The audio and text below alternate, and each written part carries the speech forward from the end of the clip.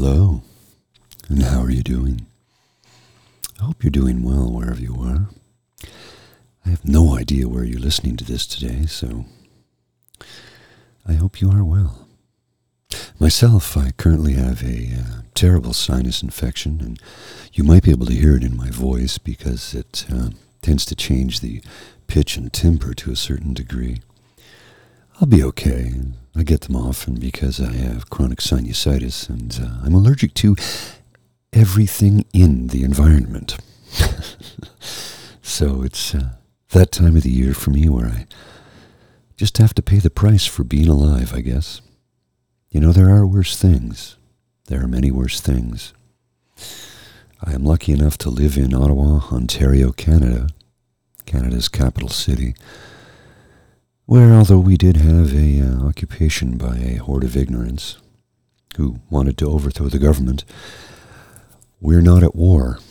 No one is shooting at me, so my complaints really are incredibly minor and trivial, and to be honest with you, I feel ridiculous even making them to be completely serious.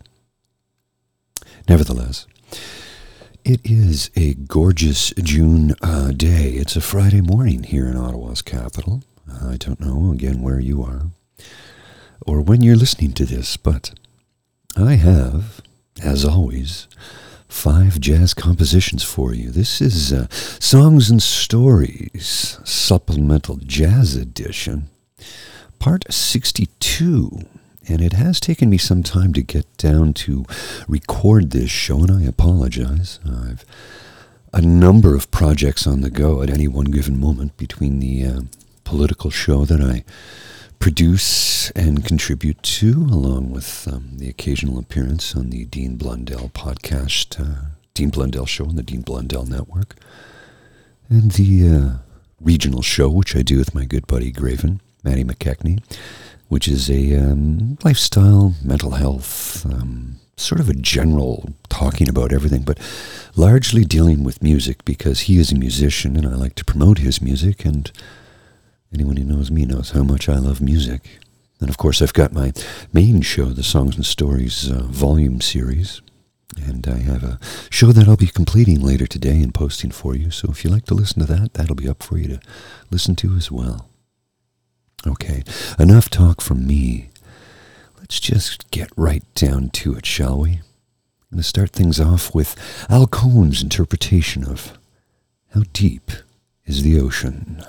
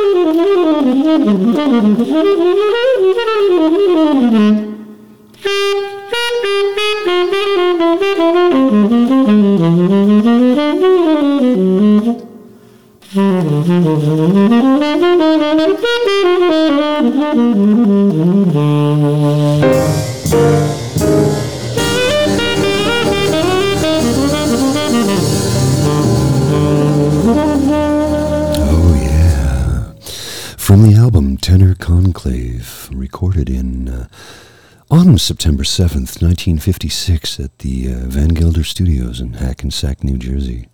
Released in late winter, early spring of 1957. I don't have the exact release date. The album, Tenor Conclave, featuring at the time four of the jazz greats of the tenor sax: John Coltrane, Hank Mobley, Al Cohn, and Zoot Sims. Now that record, it was re-released in 1962, and when they did so, the album reissue or re-release featured a larger photo of John Coltrane, as they were really trying to push Coltrane onto the public at the time because he was really beginning to get, well, noticed. Of course, the record, chart-wise, I mean, you know, it was a jazz album, so it's tough to say. The re-release featured John Coltrane prominently, both his name and photo, but it really was a conclave of four of the greatest tenor saxophone players at the time.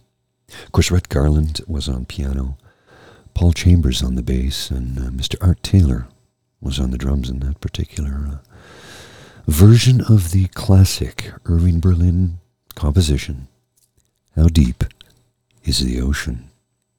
And I think that's such a great way to start the day because, my goodness gracious, you know, nice, calm, relaxing 15 minutes of glorious sax. Everybody likes glorious sax in the morning, don't you? Yeah, that was a tongue-in-cheek comment. Mr. Al Cohn passed away in February of 1988. He had collaborated throughout his career from the 1940s to the 1980s heavily with Mr. Zoot Sims, as they were seldom seen apart for a good number of years. Of course, Al, as a leader, is on approximately 40 or 50 recordings. As a sideman, oh, forget about it. There's hundreds, literally hundreds of recordings that he is featured on. Fantastic player, and was by all measures an absolute gentleman to work and record with. Now, I'm going by what I can read because the man died, my goodness, 1988, what is that, 36 years ago? No, 34 years ago, 34 years ago. Let's get the math right on that, Paul. Sometimes I do make mistakes. So up next, I want to feature an individual who... well, he was a great jazz pianist, composer, arranger, and he taught jazz improv. Leonard Joseph Tristano. He was born in 1919 in Chicago, Illinois, and passed away in November of 1978 at the tender age of 59. And I say the tender age of 59 because that is 4 years away from me. So it's quite young as far as I'm concerned. This is Lennie Tristano's interpretation of the Bing Crosby, Victor Young, Ned Washington composition, Ghost of a Chance. Sit back, relax, and enjoy.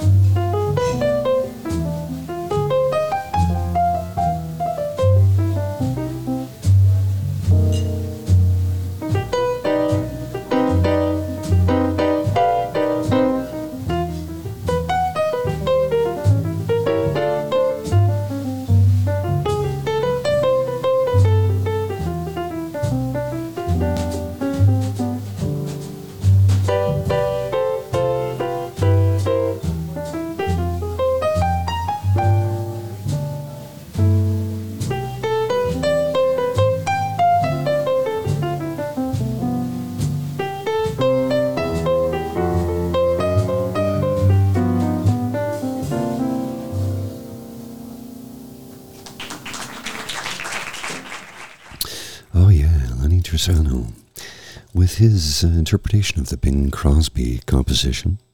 Well, of course, it wasn't just Bing Crosby. That was Bing Crosby, Victor Young, and Ned Washington, recorded live at the Sing Song Room at the Confucius Restaurant in New York City on June 11th, 1955. Now, Lennie Tristano was a revered but misunderstood jazz pianist. He was controversial in many respects because he refused to commercialize his music. And that kind of, sticking with that conviction kind of ended his career and, sent him into the dustbin of history in many respects. He was regarded as one of the very first to teach jazz, particularly improv, in a structured way. And he taught musicians irrespective of the instrument they played. And he would structure his lessons to meet the needs of each individual, which I think is a spectacular way to teach anyone anything. Find out how the person learns and teach to those abilities. He was a very influential jazz pianist. Avant-garde jazz, bebop, cool jazz, free jazz, post-bop, but he still liked structure at the same time.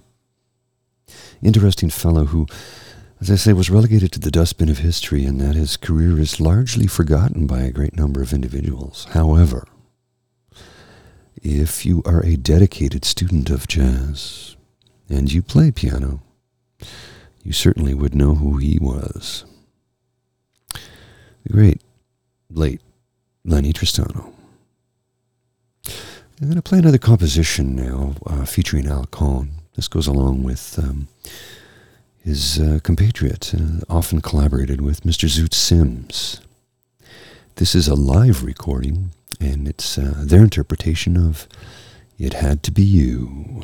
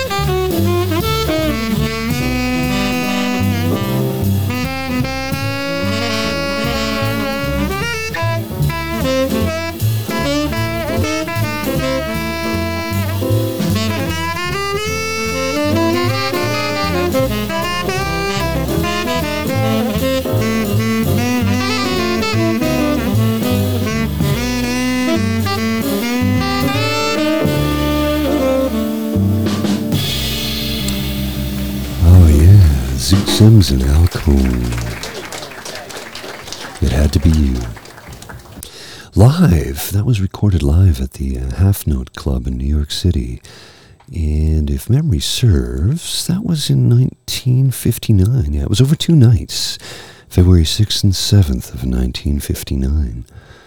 Very much a live recording, as you can tell by the sounds of the atmospheric sounds of the folks in the background. From the album Jazz Alive, Night at the Half Note. Great record, really great record. Of course, that song, It Had to Be You, I'm sure you've heard that, my goodness, hundreds of times throughout your life. And undoubtedly, you've heard it primarily the vocal version. It was featured, well, if you are of a certain age, you will remember the film When Harry Met Sally, and how it was featured in the soundtrack with the Harry Connick Jr. and the Harry Connick Jr. Big Band, releasing their version of that back in, was that 1989? My goodness gracious. Song was first published in May of 1924, written by Isham Jones with lyrics by Gus Cohn. Yeah, very popular song. Now, When Harry Met Sally was 1959. 1989, my apologies. 1989 was that recording. It was the theme song for the film. It was also featured in the film A League of Their Own. It was featured on the television series The Golden Girls. Been Annie Hall. It's been in Gilligan's Island. You name it. It's been featured in movies and television shows for the last, well, almost 100 years, as it was written and recorded originally in 1924. So that is, goodness gracious, 98 years ago. Hard to believe. Of course, that was Zoot Sims and Cohn, and one of their many pairings, as they had recorded a number of compositions throughout their career and had worked together a number of times. Good friends. Now, Zoot left this earth in 1985, passed away again at the tender age of 59. I wonder if there's a 59 club for jazz artists, kind of like the 27 club for rock and rollers. And I'm not saying that to be funny. I'm actually posing that actual question. Maybe I'll look into that and do a show on the 59 Club someday, because an awful lot of jazz musicians have passed away at that age. I wonder, is there something afoot? Did they make a deal with Mr. Lou Cypher? There's a joke in there if you look hard enough. 2 more compositions to feature today, and I'm going to start off with, end off, or come close to the end, I should say. This composition I have featured in the past, and this is a version I've not played before. At least I don't think I have. I certainly couldn't find it in my catalog of music. This is Bill Evans, Philly Joe Jones, and this is their version of On Green Dolphin Street. Sit back, relax, and enjoy.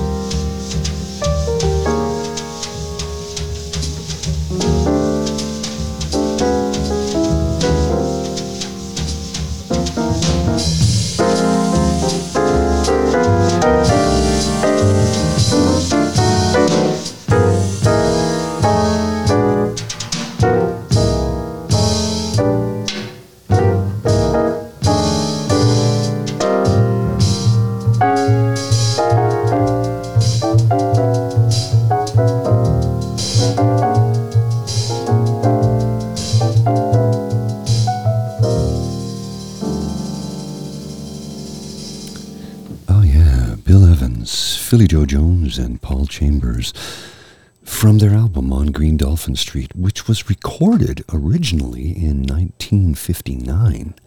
January 19th, 1959, to be precise. And then it was shelved until, and here's where the conflict is. I don't own a physical copy of the record.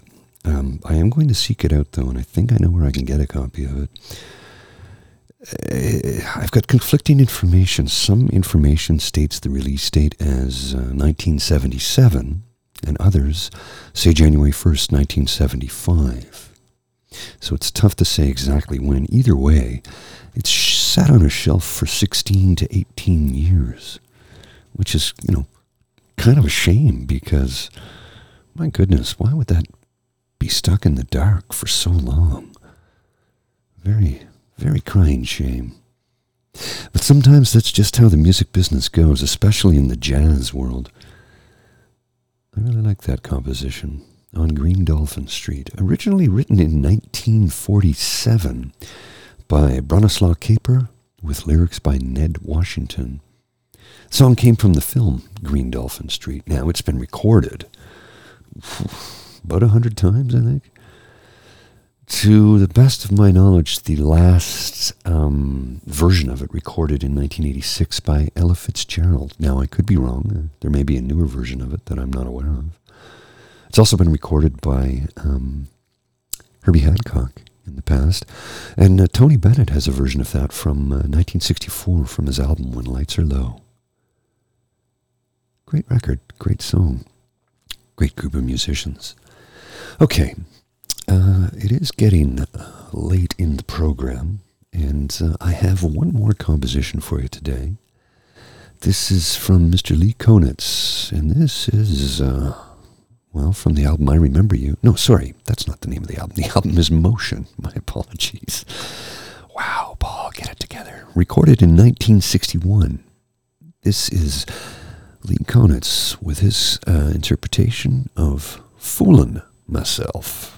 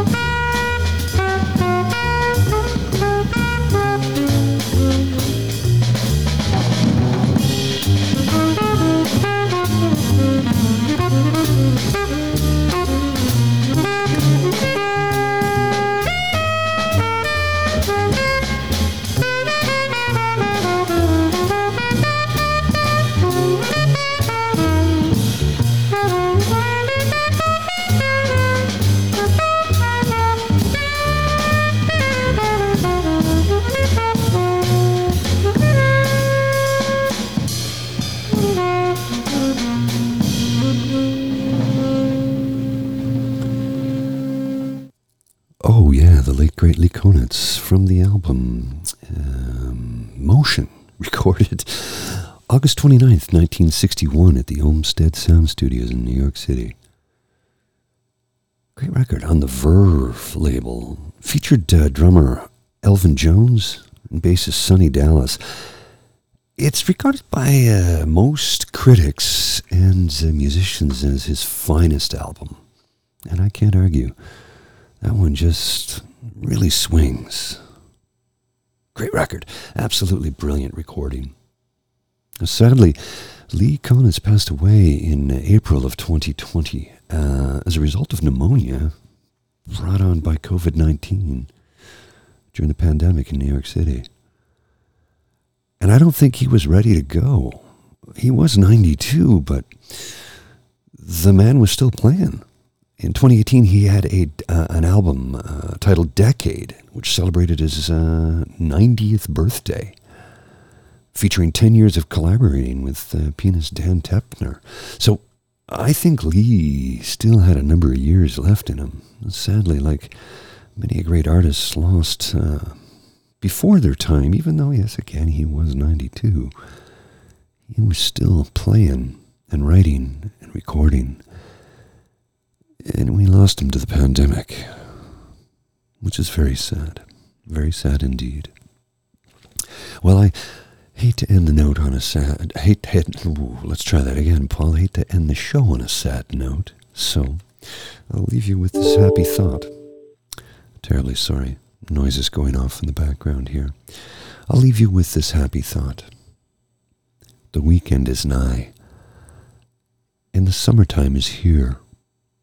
Although technically it's still spring for a few more days, I'm going to enjoy the lovely warm weather that will be featured here in Ottawa on the weekend. Wherever you are in this world, I hope you have a beautiful weekend ahead of you too. Till we meet again, my friends, take care. This is the end of Songs and Stories Supplemental Jazz Edition. This is part 62. We'll see you soon. Bye.